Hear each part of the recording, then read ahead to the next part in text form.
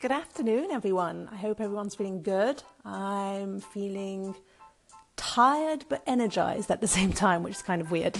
A couple of thoughts that went through my mind this morning, and something that I was on the phone call with someone today and repeated the same stories. I thought I'd share it here, is this whole concept and idea of spillover. So what I mean is taking lessons that you've learned and experiences that you've learned from maybe one area in your life or one vertical in your life and applying it to another in ways that you probably wouldn't have thought of. So really is about thinking laterally and trying to step out of sort of one's comfort zone. So a couple of examples on that. My career, for example, I got the jobs that I got, I think the last 4 or 5 jobs, because of a blog that I had started back when I was 19, 20. And the idea here was that I was looking for something in particular. I was very much interested in the digital space, and I was keen to learn more about, SEO, marketing, digital advertising and branding. And at the time, there was nothing really out there. I was Googling this stuff, I was searching for it, but there wasn't a lot. So the best way, obviously, to get a handle of this was very much just to build it myself. And what was interesting is every job interview that I did thereafter, the questions that I got from my future employers were not about the 7-8 years of political science and international relations that I studied. They were very much about how I'd harnessed digital, how I went about creating a blog and an audience, how I sustained that audience. Did I know who my audience was and how did I target them? How was I communicating with them and keeping that audience engaged and active? It was absolutely fascinating. And every time I walked out of there thinking, God, they're never going to hire me because they were only interested in my hobbies. Well, actually, it turns out that the hobbies and the skills that I had learned from my hobbies was exactly what they were looking for. And I was able to talk about it with great passion, and I knew exactly what I was talking about because I'd been building this space, I'd been building my brand for years. So again, it's one of those ideas that formal education, specifically in tech and in digital, is very slow and often outdated. So the best way to do it is, if you are interested in something, go and build it, go and do it yourself, create that own space for you. This doesn't just apply actually in my career.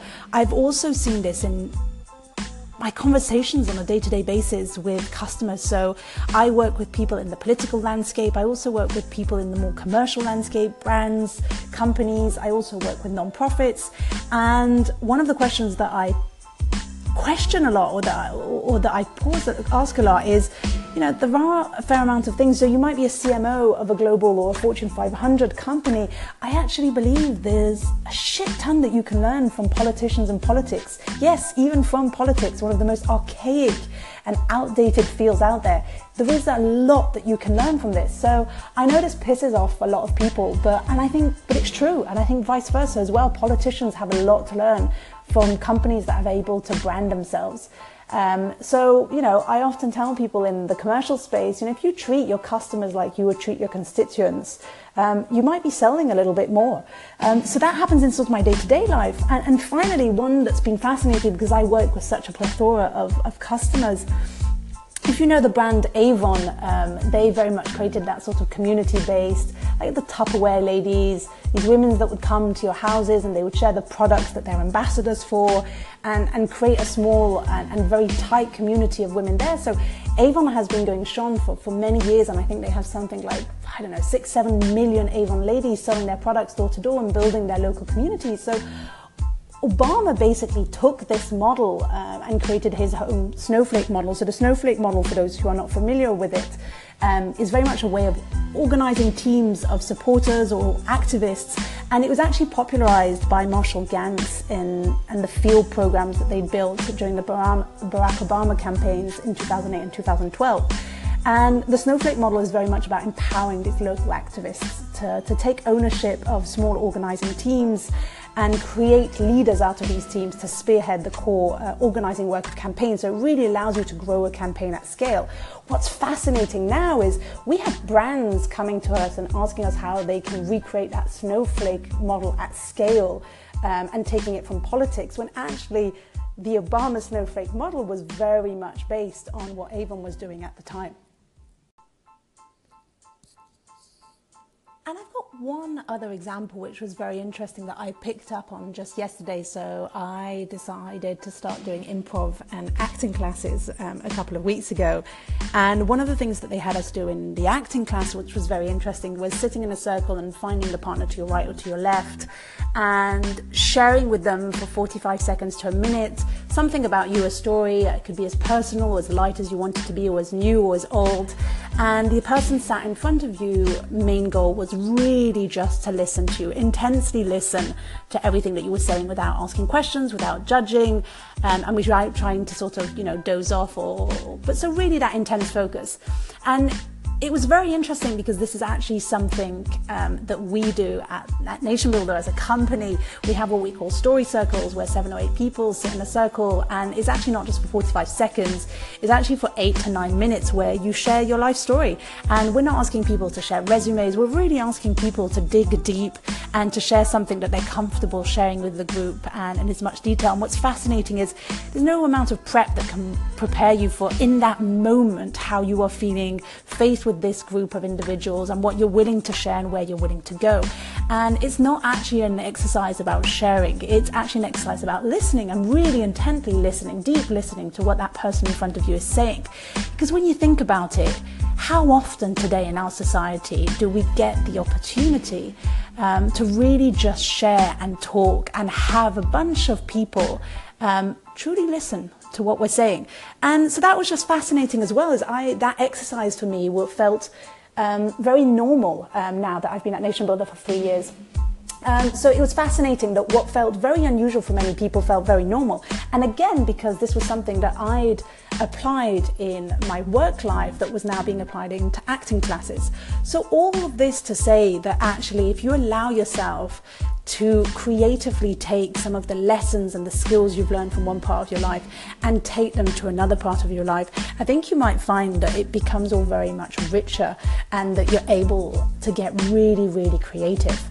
So again, if you go back to the blog, 4 or 5 years later, I was still teaching clients how to build their digital brand and their online presence, and helping Fortune 500 CEOs go online and go onto Twitter. And I was able to talk with confidence because I'd done this myself, which was fascinating. So very much tied to this is actually a book, and this is not going to turn into a book review, but there is a book out there that you should absolutely pick up and read if you haven't done so already, and it's called Smart Cuts from Shane Snow, and it's somewhat of a narrative adventure with the aim to really shatter the common wisdom about success and how you get there. Often people think that success is about patience, and I think there is a lot to be said about being patient, and it's also about climbing and being patient about climbing that corporate ladder. So here there's a lot of counterintuitive research and stories about how some of the most successful people made it. And the way that Shane Snow really defines smart cuts is very much as shortcuts, but with integrity. So it's not about taking the easy route. It really is about being clever about what you have at your disposal and about starting to think laterally. So don't just climb the corporate ladder, actually jump onto the next one and see what else is out there. So some of the themes is obviously smart. So paying your dues just because that's the way it's been done is actually no longer safe. So again, it's not the safe bet to think that, in 2 years' time I'll get promoted and I'll get there, and in 5 years' time I'll be there. And that's also very much tied into technology. So technology and the success and what's been able to achieve there has allowed us to get smarter. So, technology is what allowed me to create my blog, my online presence, have a voice out there, which ultimately allowed me to be smart and to jump laterally, whereas normally I would have probably had to wait 4 or 5 years to get the jobs that I was being given. And it's also this concept of being unconventional. The overachievers out there, according to Shane Snow, actually shorten their path to success by skipping what he views as avoidable steps. And so obviously one of the biggest themes to Smart Cuts as a book is very much this idea to think laterally. So that ties in very much to what I was talking about at the beginning about this spillover of skills and of lessons. And I'd love to just share with you one of the examples in the books which really just illustrates incredibly well what he means by this lateral thinking. So imagine you're driving in a storm, and between the fur of the windshield wipers and all of the rain that's coming down and the fog. And so you make out a couple of figures in the distance, and it's 3 people waving you down. So you cautiously slow down and you realize that one of them is a frail old woman who looks on the verge of collapsing. There's another one who's a really good friend of yours who once saved your life, so you owe a lot to them. And the third person is someone who's of a romantic interest, and the romantic interest of your dreams. And this is a once-in-a-lifetime opportunity to meet him or her. So you only have, however, 1 seat left in your car, and you have to choose. And it's really a tough one between the old frail lady, and that's the right choice to do, between the friend who saves your life and the romantic interest of your dreams. And so ultimately, there's a good reason to choose any of them. So who do you pick? So you pick the old woman, of course. But then you give the car keys to your friend and you stay behind with the romantic interest to wait for the bus. And that's the lateral thinking that Shane Snow talks about.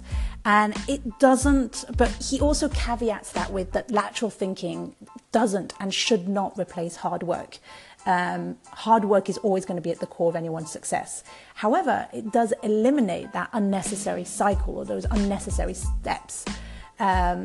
So again, to bring it back to my career and my life, I spent my holidays, my nights, my weekends working on my blog, creating a community.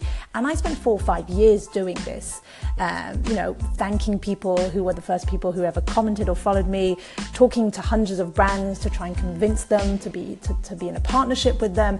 And I did all of this instead of going out. So hard work was there, but there was a lot of lateral thinking as well. And one of the last themes that come up, which I'm not going to dig into today, but I'd love to have a wider conversation about this, is mentorship. And that really is another big theme that comes up in the book. And mentorship, he says, is the success of many of the highest profile achievers throughout history. And he makes the differentiation, which I think is a fascinating one, between the informal mentoring that's produced or that produces in his world a larger, more significant effect on career outcomes than the formal mentoring. So I'm curious if some of you out there have had like really formal mentorship programs thrown your way, or if you're part of a formal mentorship program, or actually if you found the most success in these informal mentorings. In my space and in my experience, I've never been part of a formal mentoring program, but I've made it a core part of my career to go out and find mentors that would be willing to spend some time with me. So he says there's a very big difference between having a mentor guide our practice and ultimately having a mentor guide our journey. So really focusing on the journey rather than what you're trying to achieve. That's it, folks, for today. I've got a couple more calls to go. LA's just woken up. And so this is where the end of my day in Europe ends and the start of my day with the LA team starts. So I wish you all the best for today.